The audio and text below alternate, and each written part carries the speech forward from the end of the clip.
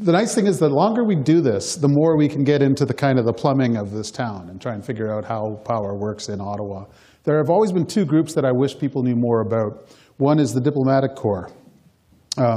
Getting appointed as ambassador to Ottawa is actually a big deal, and the people who come and work here are extraordinary. Maybe over time we'll be able to have a couple of them come out and talk to you.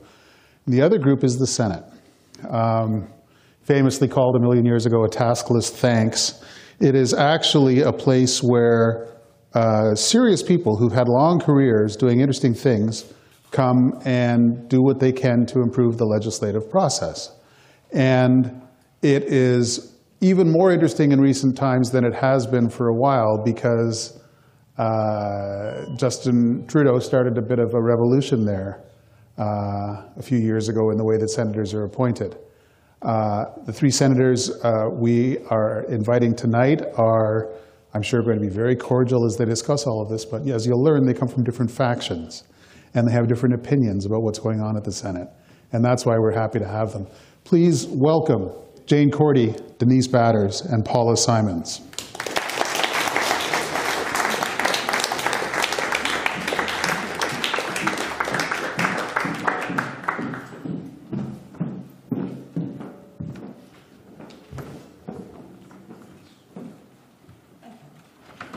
This is the first time I've had more than one guest.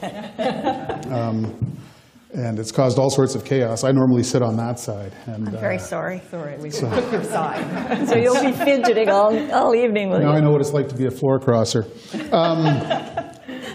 Let us, I'm going to talk about a moment in the history of the Senate that two of you were here for, and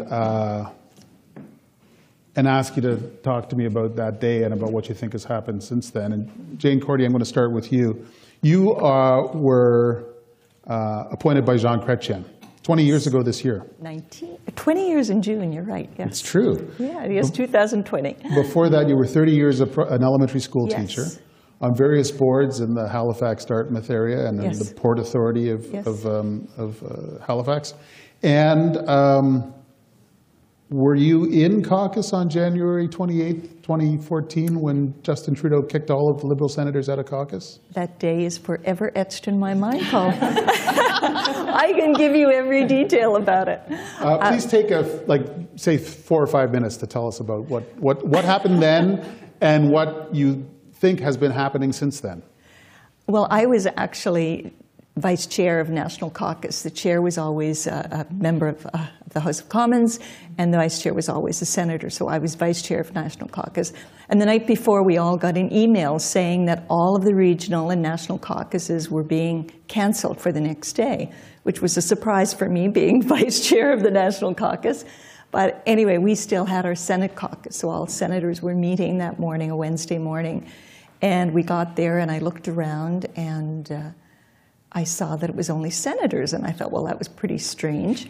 And then Senator Cowan called us to order, so we all sat around the table, and then Mr. Trudeau came in, who was not prime minister at the time. We were in not even opposition. It was third party at that time. So he came in and told us that we would no longer be part of the National Caucus. And it was devastating and very hurtful to us at the time. You can look back and reflect differently on it, but not at that particular time. It was very difficult for us because many had been longtime members of the Liberal Party and had worked during elections and had been very active, as I was being vice chair. And so it was very, very difficult for us. But we stayed and met for the whole morning, just the group of us, to decide what we were going to do, what we would call ourselves, how we were going to move forward, being more independent. And it worked out well. I will tell you that within the next couple of days, I canceled my Laurier Club membership, and my husband canceled his Laurier Club membership. And we kept getting phone calls like, why did you leave, and would you renew it? And my husband said, as soon as you put these senators back into your National Caucus, we will both renew it. Because he was always the one at home in Nova Scotia answering the phone for that type of thing.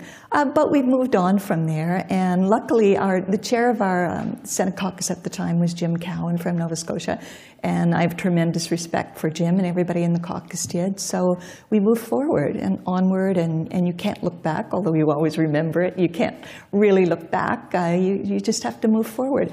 And we did move forward, and we became independent, and I think we did very, very well.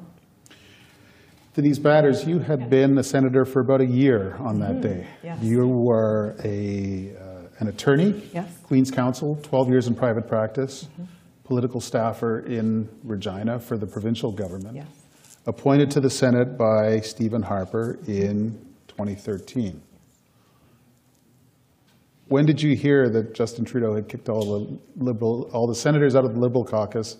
Did you buy it? And what do you think has been happening since then? I actually heard in the middle of National Caucus. I was in the National Conservative Caucus. At least you didn't hear before I did. So No. that's positive. No, we didn't. And we were all very surprised. At the same time, I actually remember thinking with some of my colleagues that, wow, that's quite a stunt for Justin Trudeau to pull. That was my kind of immediate reaction. I thought it was a mistake on his part, because even though I had only been in the Senate for a year at that point, I had already been sitting on the legal committee with people like Serge Joyal and George Baker, long-standing, Liberal partisans, but extremely effective senators. And I just thought that was a real blow to his caucus, because I knew that how our senators, what the kind of impact we had in our National Caucus, and now we're the only ones that sit in a National Caucus.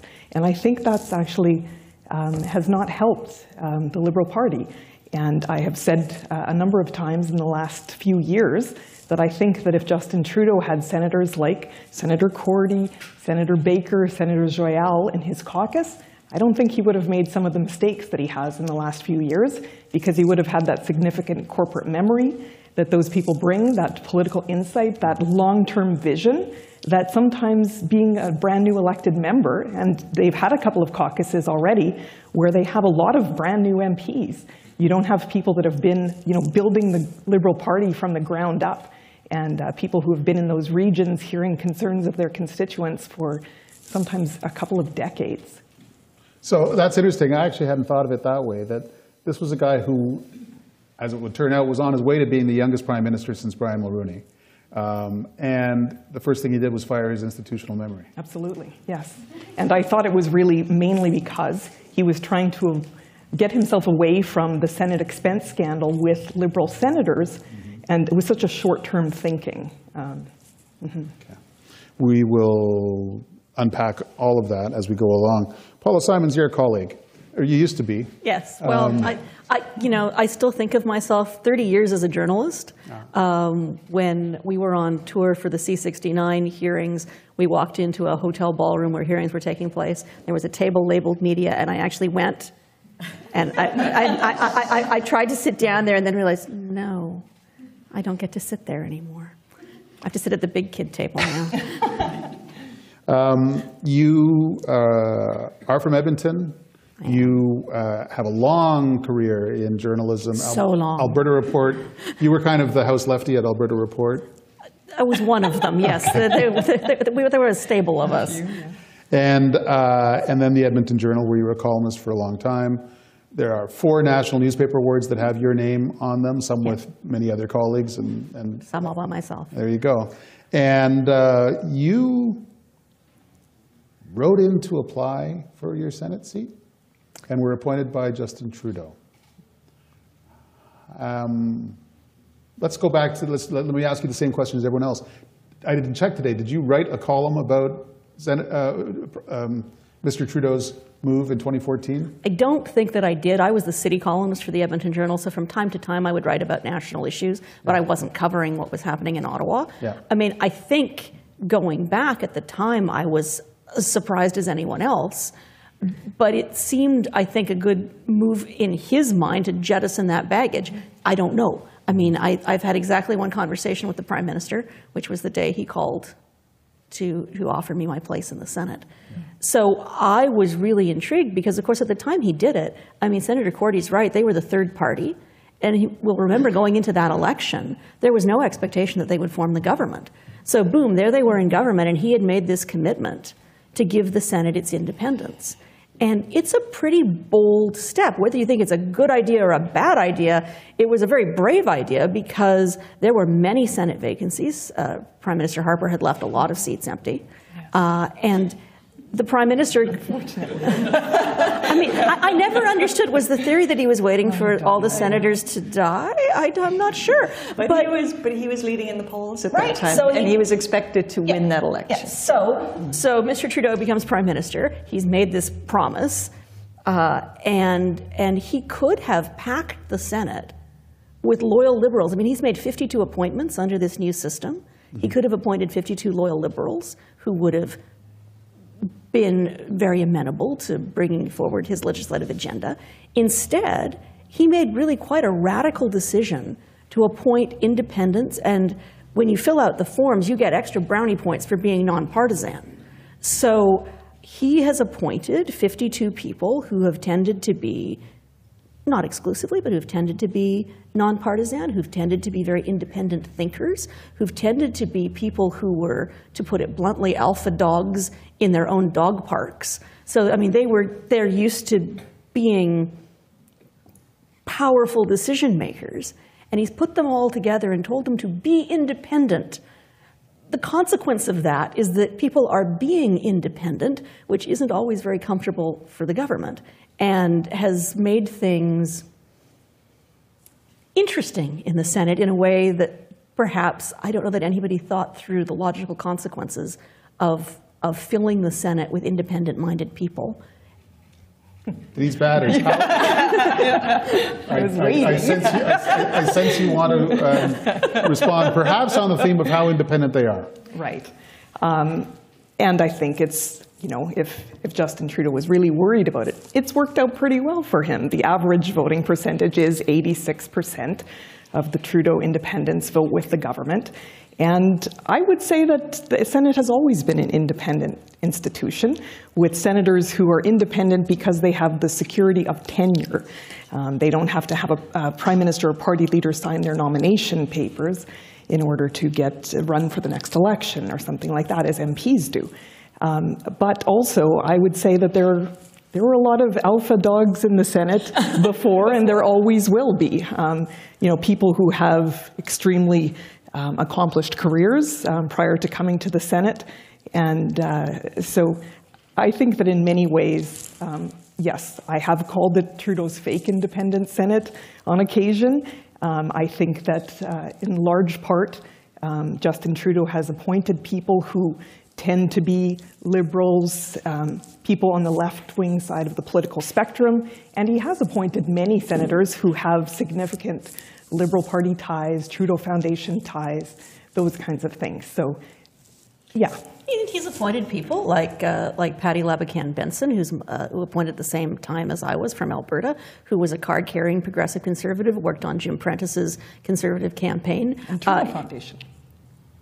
She's Trudeau Foundation. Well, she identifies herself as a progressive conservative and says that, you know, Diefenbaker was always her political hero. So that's an easy stance to take. What I say about the arm's length body that nominates people is it could have longer arms. And there could be more transparency, and I think Senator Batters has raised this question in the chamber, and I think it's a fair question. As a journalist, I would want to know too. I mean, I can tell you that for myself, I have never been the member of any political party. Mm-hmm. I have written critically of all political parties.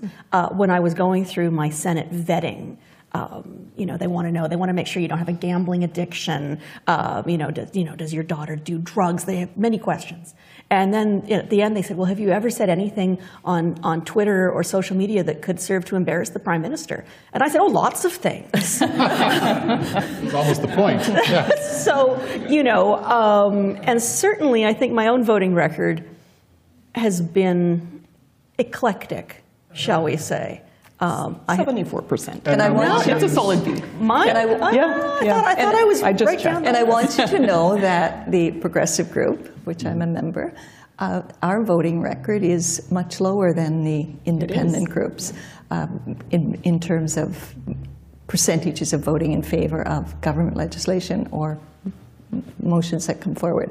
I think, though, one of the things, and Senator Harder has spoken publicly about this, so I'm not using his name in vain, and you're absolutely right. If somebody has a political background or has been involved in politics, it immediately negated them from joining the Senate. And I actually think that's wrong. I think that the independence is very good, and I think when you're not sitting in caucus, which was, as I told you earlier, devastating at the time, but I think that gives you a different perspective.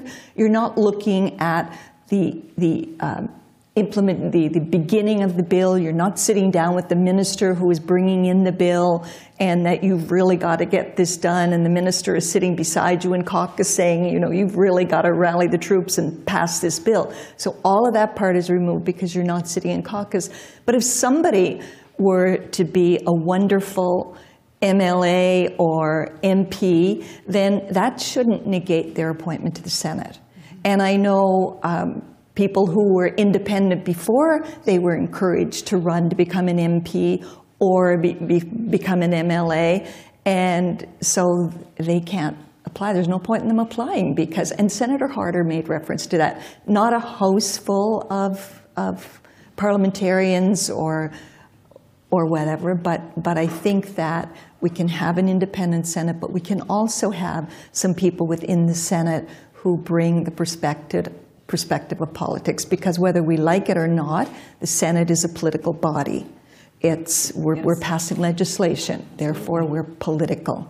But I can look back from the time that we were kicked out and say, being an independent chamber is not a bad thing. Okay. Before we go any further, let's declare gang colors. You belong to the Progressive Senate group. Yes, I'm the leader of the Progressive Senate group. Which is substantially people who were liberal, were in the Liberal caucus until they were told they weren't. They weren't all liberal. They were all in our Liberal caucus, but one, Senator Lillian Dick, was actually a card-carrying member of the New Democratic Party when she was appointed by Paul Martin. Okay. Yeah, but she has now come with us, yes. I remember that made my friends in the NDP quite cross at the time, that a Liberal Prime Minister was appointing a New Democratic senator because the NDP has never believed there should be a Senate. But anyway, so now she's with you.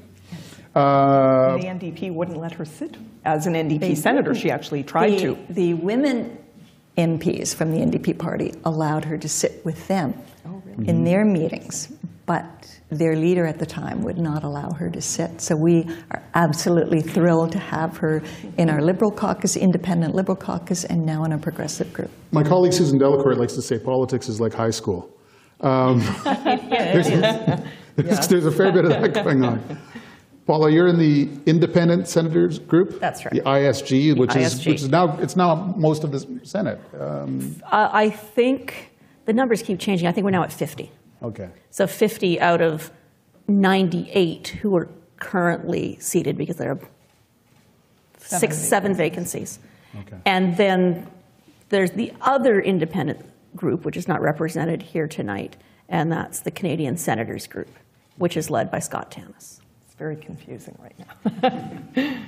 You folks make it easy. You sit as a conservative. We do, yes. It's just very open and transparent. And, You're a member of the Conservative National Caucus. I am, yes.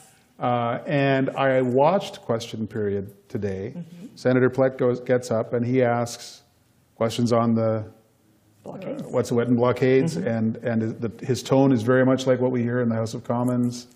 And Does it sometimes feel like you're eating cotton candy? Like you're acting like the opposition to a government that claims it's not there? Well, one thing that's a bit strange is all the different titles, right? Yeah. We have a government leader who doesn't want to call himself a government leader, wants to call himself a representative, and the whips like to call themselves, I think, liaison. I can't keep track, so I just call them the titles that have existed for 150 years, and that explain what generally the roles really are.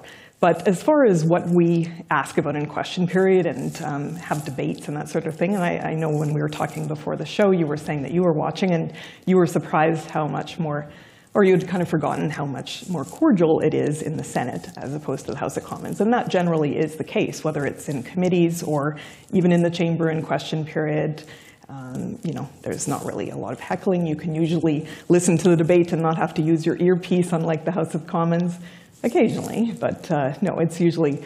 But at the same time, I think what you saw Senator Plett reflecting today, and certainly what we've been seeing all week, is Canadians are very frustrated and kind of afraid of what is happening right now with these blockades, what it's doing to our economy and that sort of thing. And Senator Plett's from Manitoba, I'm from Saskatchewan, and people in the West, farmers can't move our product. We're frustrated because we see, you know, different provinces saying, hey, why can't, in Quebec right now, they're wanting propane, but yet they're sometimes opposed to pipelines. So it doesn't make a lot of sense to us. So I think what you're seeing reflected is we're doing our jobs as senators and reflecting the concerns of the people of our regions, because that's our job, number one. It's very difficult. There are 3 members in the Senate whose job it is to get through all government legislation. That's a challenge. They're going around and speaking with every individual senator.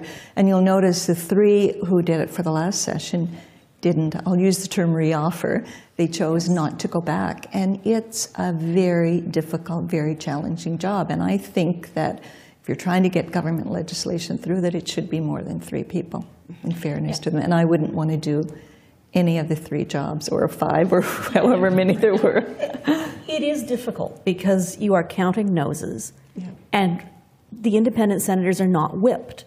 And I think sometimes this is frustrating we're for not our, whipped either. no, but I think this is sometimes frustrating for our conservative colleagues who want to know how we're voting, and we don't know how we're voting because each of us makes up our each of us makes up our own mind, and so it can be challenging. But I think, you know, both Senators Batters and Cordy have raised the issue of the independent senators.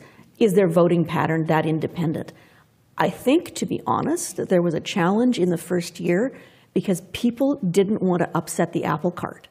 They were afraid to defeat legislation because they didn't want people to think the independent Senate experiment wasn't working. Yeah. So I think there was a great hesitance. Sometimes, I mean, there were 2 cases that we came very, very close to defeating legislation. And then people got cold feet. And I think we're worried about setting the precedent of being that obstructive. Because at the end of the day, we are an appointed body. We show deference to the elected House of Commons. But nobody quite knows. In Britain, they have what they call the Salisbury Convention, which says that the House of Lords can't defeat legislation if a government ran on that as part of their platform. Nobody's entirely certain whether the Salisbury Convention applies in Canada because we're a very different country than the United Kingdom. And even then, you know, what's in a platform as opposed to what's implicit in a platform. So there were a couple of cases, C-48, which was the tanker ban, which I was most closely associated with, where I thought it was defective legislation. I voted against it. We came very close to defeating it.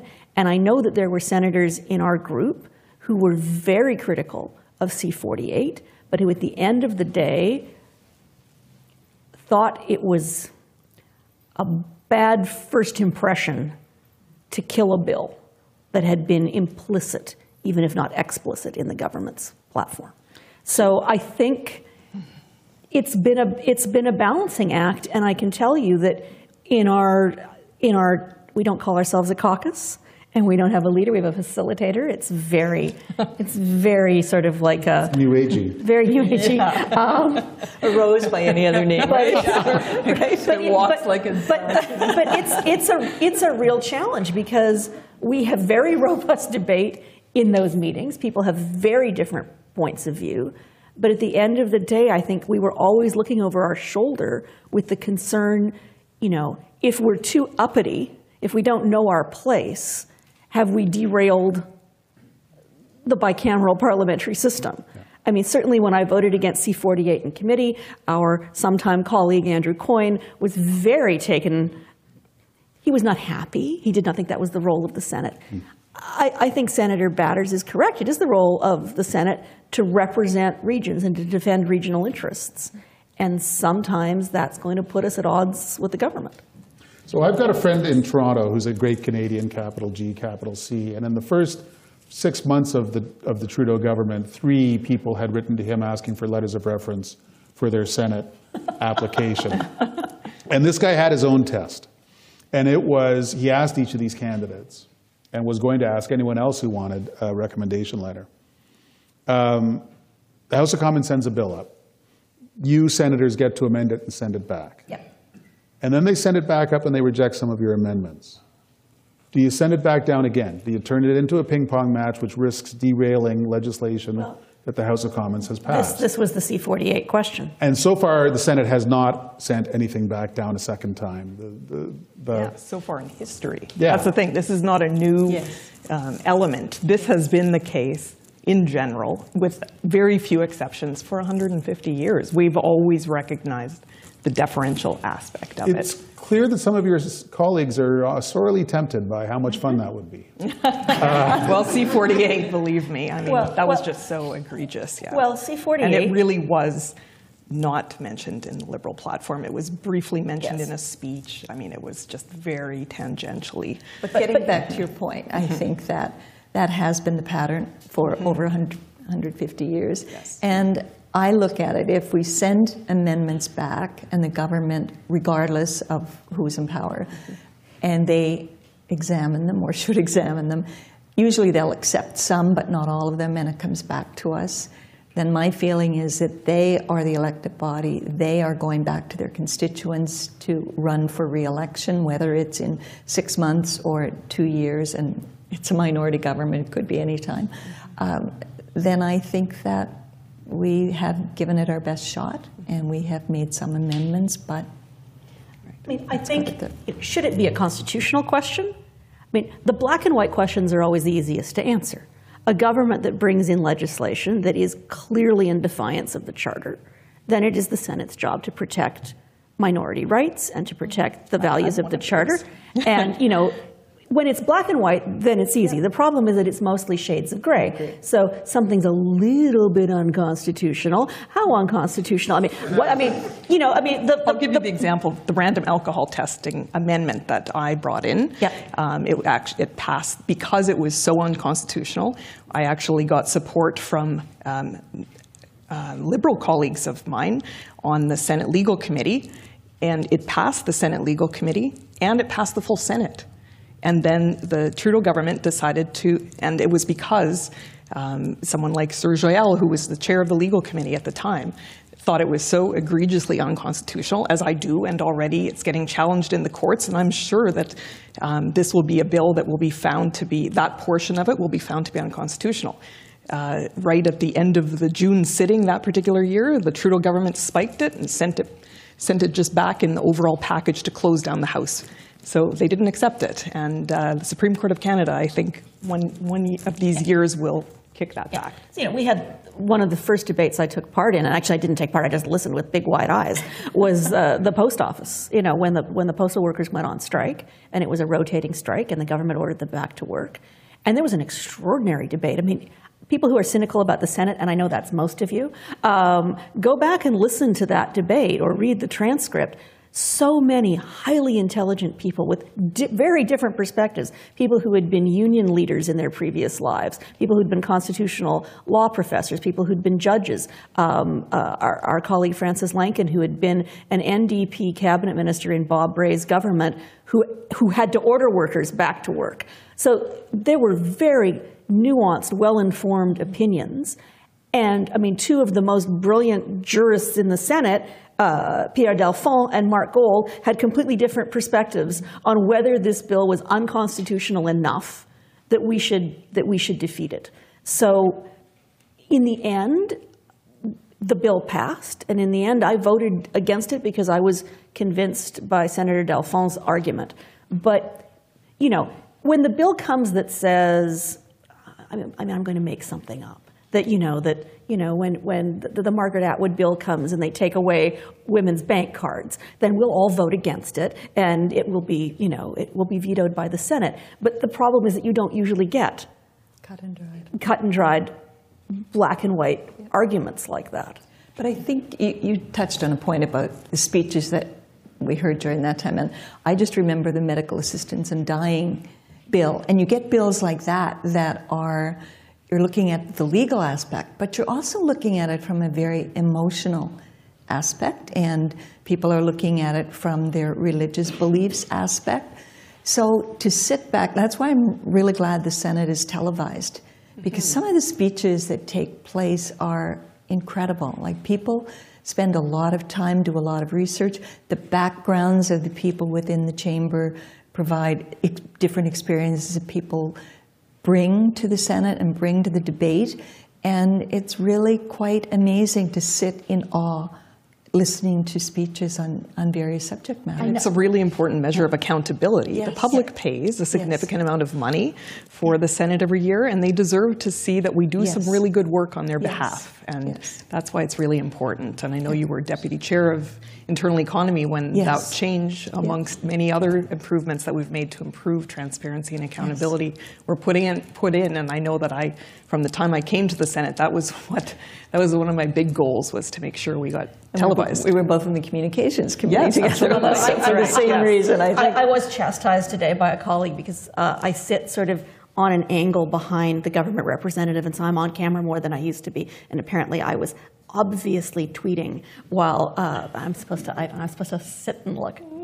But it's tough because, unlike the House of Commons, we did something quite radical, and we have multiple cameras and multiple angles. So you never know when you're going to be in a reaction shot. You never know when you're going to be on the kiss cam. So you have to, And you do have to be careful. And even this afternoon, I went to talk to my colleague, Senator Dick, about something. And I sat down beside her, and I looked up, and we were both on. I said, "Oh, we're on the camera, aren't we?" And this is quite new, right? Like less than a year that Senate proceedings have been televised. Actually on television? Are they on CPAC, or are they? It is. They're on CPAC. Tape delay on the television, but you can watch it streaming live, both on the Senate or on CPAC. Okay, so you're you're the late night shift sort of thing? Extremely late night, like really 3 in the popular morning. among shift workers and rock and roll insomniacs. musicians. Really popular with everybody, I like to think. Absolutely, that's true. And also in a new building, because you're in the traditional train station of downtown Ottawa, which hasn't been. The chamber is where the tracks would have run. You make of that metaphor what you will. But where the Constitutional Conference was also in 1982. Where the Night of the Long Knives. Kitchen Accord. Exactly. Well, I started my career in Quebec, so we call it the Night of the Long Knives. Yes. Okay. We're talking about what to put on that plaque. We're actually going to have. Has the move to new real estate and the fact that the eyes of the insomniac nation are upon you changed the tempo of proceedings in the Senate at all? Has it changed the way things happen?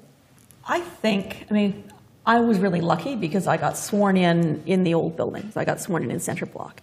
There was a gravitas to that building. You would look up, and it's very Harry Potter Hogwarts dining hall with the carved gargoyles and the pomp and the circumstance.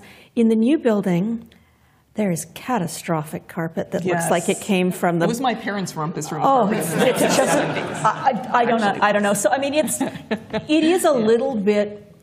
I feel like it's a little more relaxed, and maybe that's just in my own head. I do think it feels more accessible. There are very charming things about the building that we're in, which is ironically older than Centre Block. It was just built in a Belle Epoque, Art Nouveau kind of style. And so I love the openness. I love the openness of the building because it's Centre Block is a bit like a fortress, and the train station is meant to welcome people in because it's a train station. And I think Senator Munson had a whole bunch of guests in the gallery today who brought little kids. And as we were leaving, all the kids were running around the entree of the train station playing hide and seek. And I thought, that's charming. Well, Do you miss, I mean, you spent longer in the real Senate than... yeah, that's a good way to phrase real it. Senate. And I was actually, I think I was vice chair of internal economy. If not vice chair, I was certainly on it when we were determining where we were going to go. So I've been in the Senate for a long time. And initially, we were going to build a new building. And then we, as internal economy, decided that we've got the train station, which is historic, and which is going to cost millions of dollars less than it would to build a brand new building.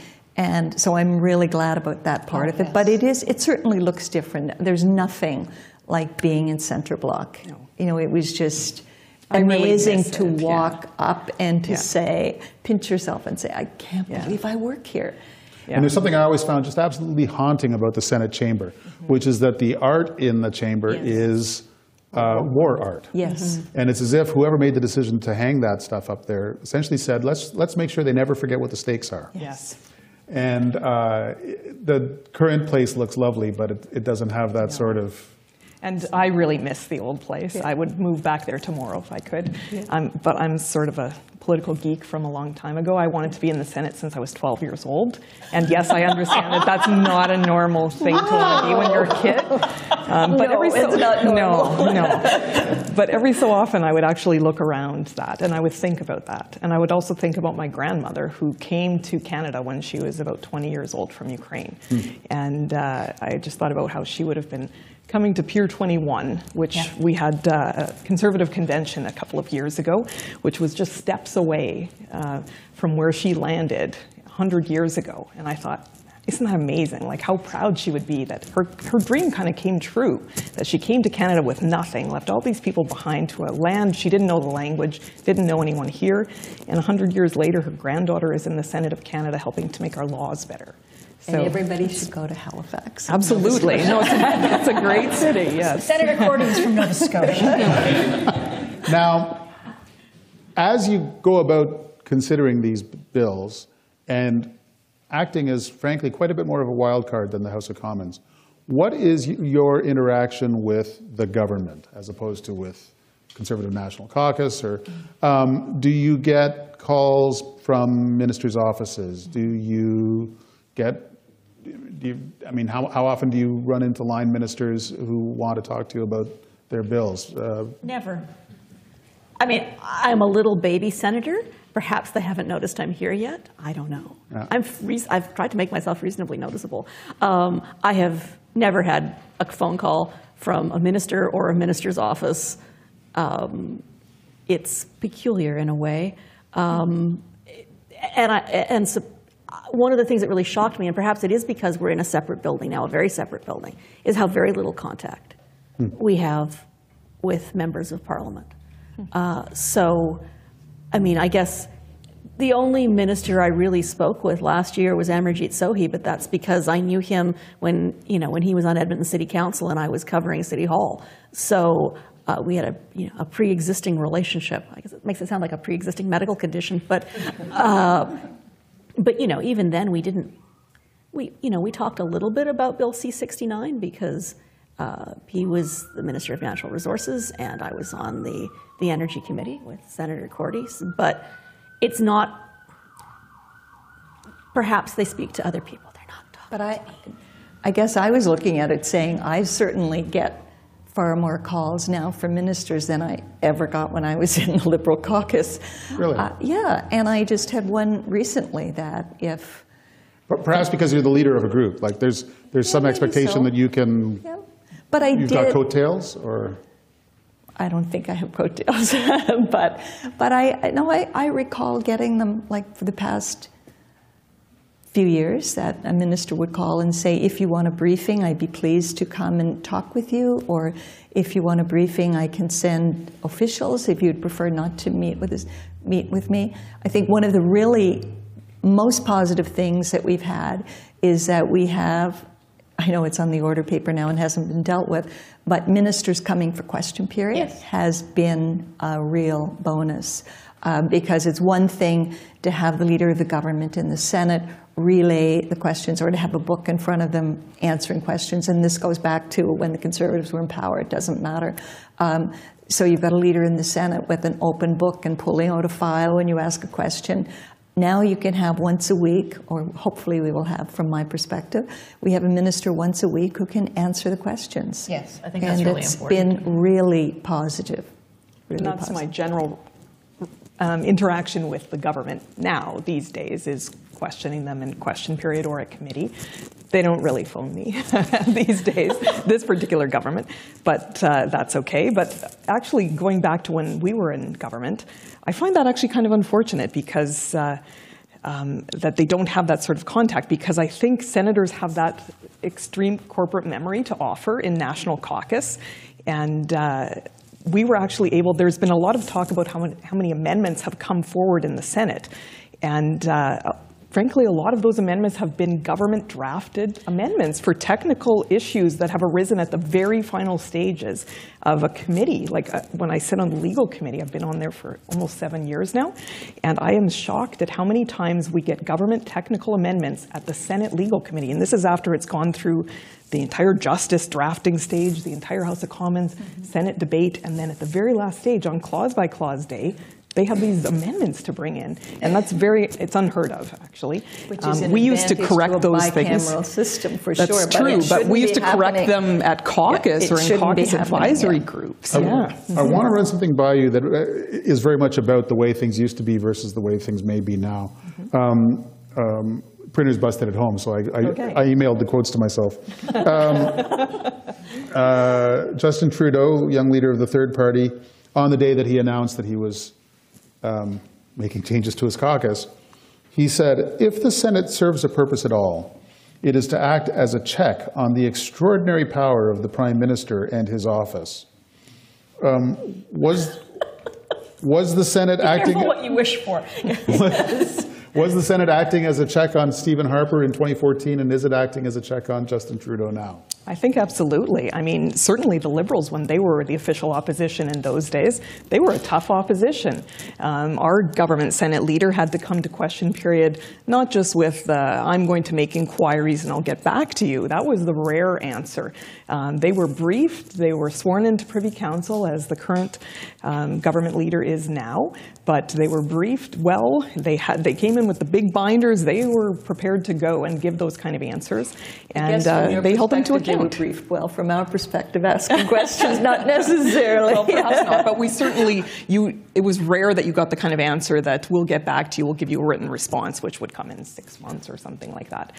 So I think, yes, to me, that's one of the most important features of the Senate, is that sober second thought, and that's in legislation, but it's also in holding the government to account. It's a political institution that needs to happen. But I think this Senate, as I say, I have 18 months of experience, not 20. So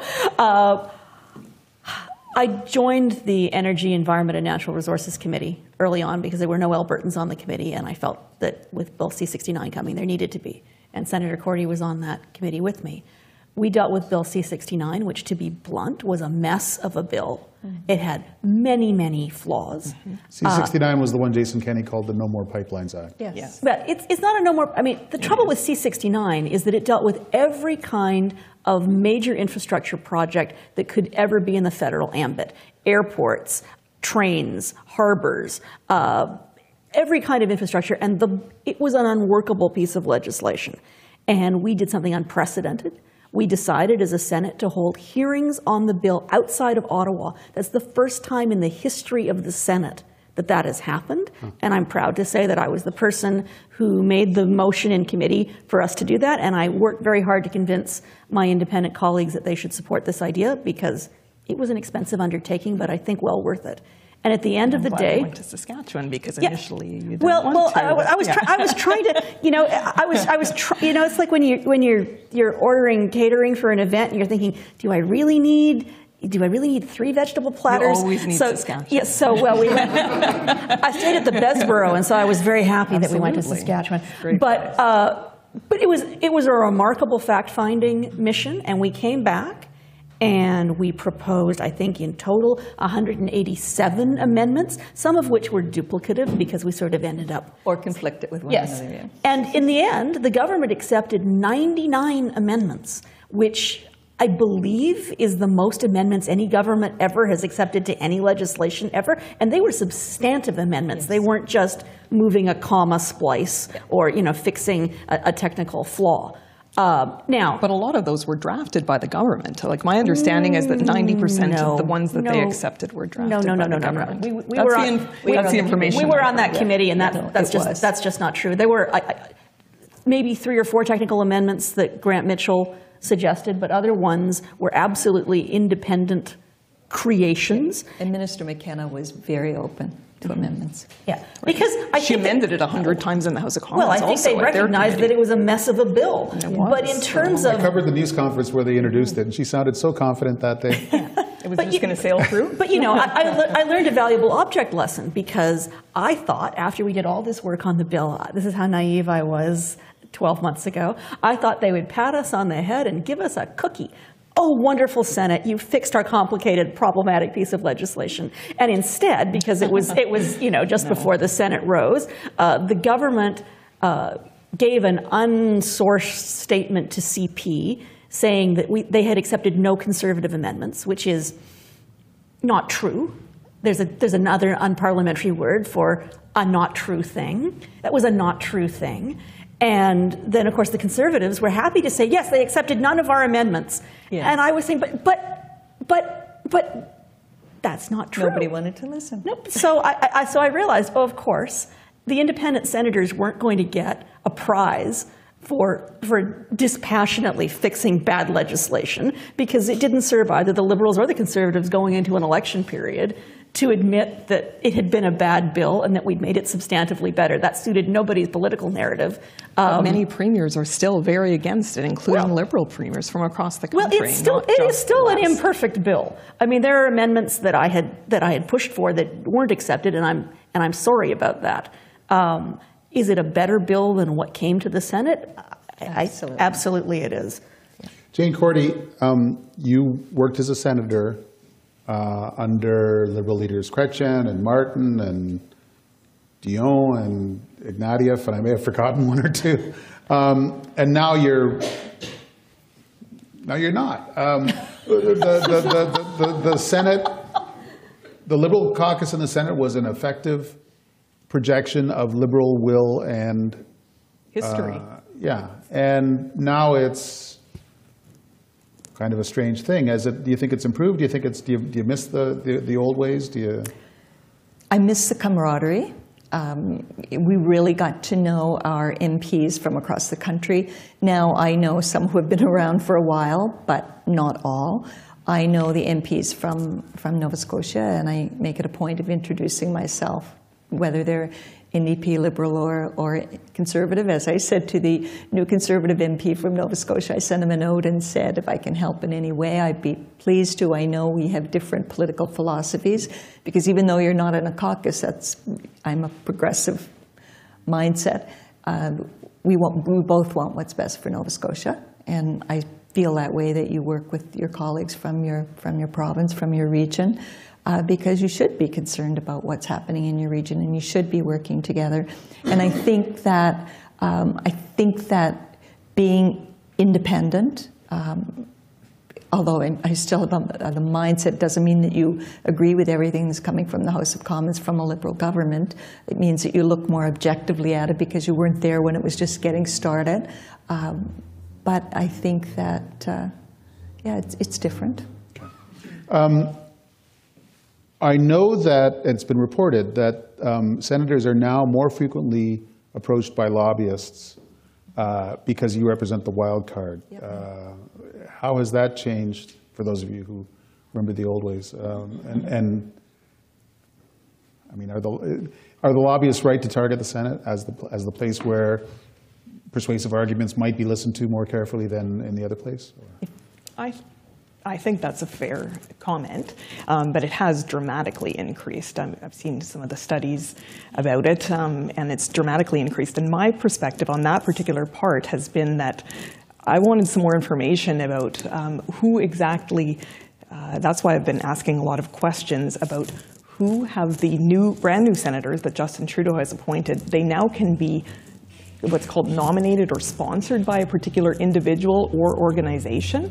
And yes, I thought they got rid of that at No. the beginning. I mean, No. I certainly don't know The very anybody. first group The very first group was, but not. and then there was a particular time when it wasn't, and then it started again, I think in the last couple of years, where somebody can be nominated by either an organization or an individual. And they give once a year or so, depends when they file the report, they give a list of all the organizations, which include corporations like big banks, pharmaceutical companies, I was the not Aga Khan nominated by a Foundation. big bank. But then they don't list who the individuals are who can nominate a senator. And my concern about that is, if, say, somebody is actually nominated by a particular individual or corporation, and they're maybe getting lobbied by them, but that's not disclosed anywhere. That's why I was asking Senator Harder those kind of questions. But you do have to disclose when when you meet with a lobbyist. You have to disclose, yes. but you don't know, say, for example, if a particular senator was nominated to the Senate by the Bank of Montreal. Then they end up... I have to say, I don't remember anything like that on the forms that I filled out. Well, perhaps you weren't, I don't but know. that is I don't for know. sure a choice. I don't personally know of any senator who was nominated by There have been- by a body like that. I mean, I think There are 1,000 organizations and But corporations. we're certainly who getting have that. lobbied Yeah. more. I think where Absolutely. I particularly noticed it was with Bill C-69, and I'm sure every oil industry from Alberta wanted to meet with us at the Yeah, time. I mean, the day get I it. was the day I was sworn in. you know, I opened my inbox, and there were, I mean, my first lobbyist met with me the morning after I was sworn in, the Canadian Energy Pipeline Association. I didn't have an office, so we had to meet in a supply closet in Centre Block that was full of boxes of closed files. So, yes, I mean, it was like a fire hose, the number of lobbyists who wanted to meet with me. I'm very happy that that's publicly disclosed, that people can look and see that I met with these environmental groups, these groups from industry. You know, every lobbyist who comes to my office, there's a public record, and I have a very strict rule. I don't go to any, there are a zillion functions on the Hill on any given night hosted by groups. I make it my practice, I don't go to any of them.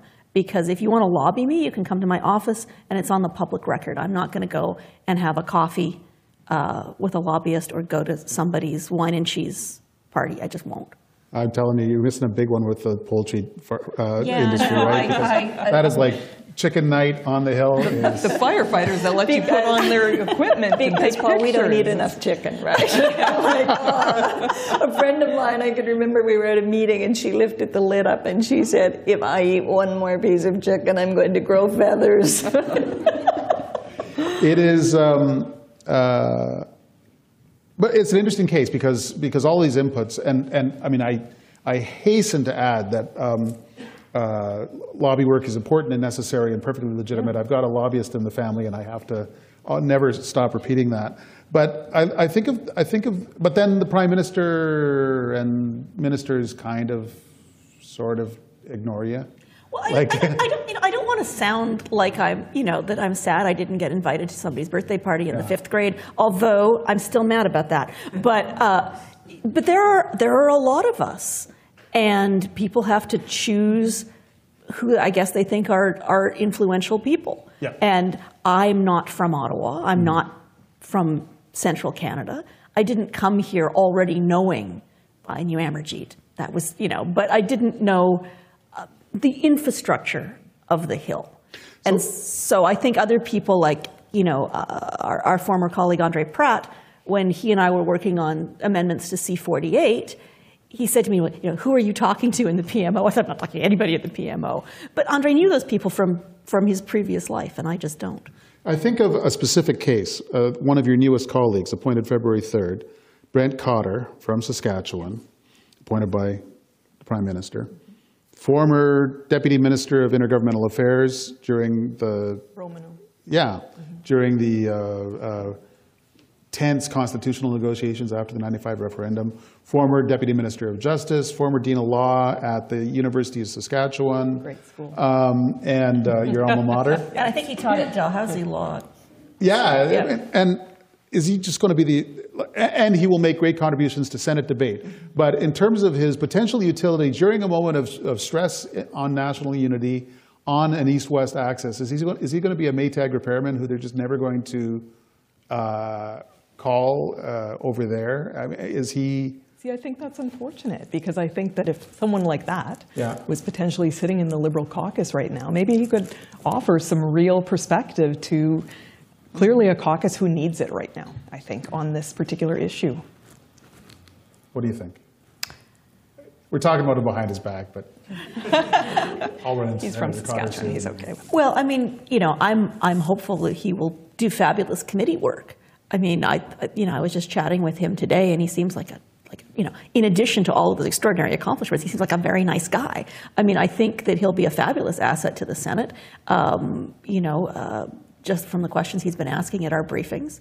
And, I imagine that if he ends up on the Legal and Constitutional Affairs Committee, he'll make a fabulous contribution there. Mm-hmm. But,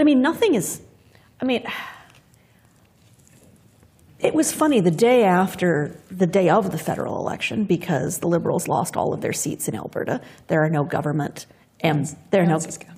Yeah, so there are no government MPs in Alberta. And people started asking me, "Oh, are you going to be in cabinet?" Like, please don't help.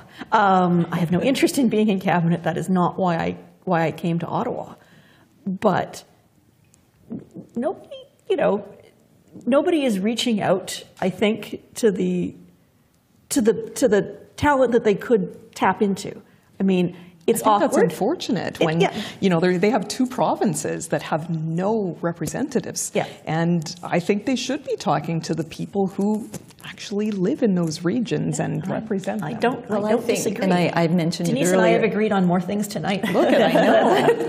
We're bringing the country together. But I spoke earlier about the talent that we have in the Senate, and just from across the country, from north, east, west coasts. And I think that I would hope that if the Prime Minister or the ministers reach out to a senator who is very accomplished in one field or 5 fields, that doesn't stigmatize the senator, because I think that it's really important. I said it earlier, it's a political body. Yes. And bills have got to pass the House of Commons and the Senate. And I think that if a Prime Minister or minister can reach out and speak to somebody in the Senate who is accomplished and experienced, then I think that's a positive thing. Absolutely. 'Cause For everybody, not we for the need Senate. to represent our regions, Yes. right? Like Yeah. earlier this week, I asked a couple of questions in question period about carbon tax on grain drying. My dad was a farm equipment dealer for 40 years in Saskatchewan. I know how. I just got a farmer who sent me his carbon tax and GST bill from 1 month of grain drying alone. It was $2,900. Like, it's just ridiculous. but I think- A $400 rebate doesn't even come close But to I think in the covering it. past, we did have ministers from the Senate to represent a Yes. region that was not represented in the House of Commons. That's not going to that's happen gonna now. And I think that was a way to rectify it. But if you can't do that, you can certainly reach out to senators from particular regions. We could keep going low under the end of days, but our time is running out. I want to, first of all, thank our partners and sponsors, the Canadian Bankers Association, who valiantly support every one of these events, the National Arts Centre, who give us consistently the best view in Ottawa, and I would say in Canada, and our friends at CPAC, who are telling me that my time is up. Senators, thanks so much for coming and shining a light on the work that you do. Thank you. Good night, Thank you everyone. very much. Thank you for having us.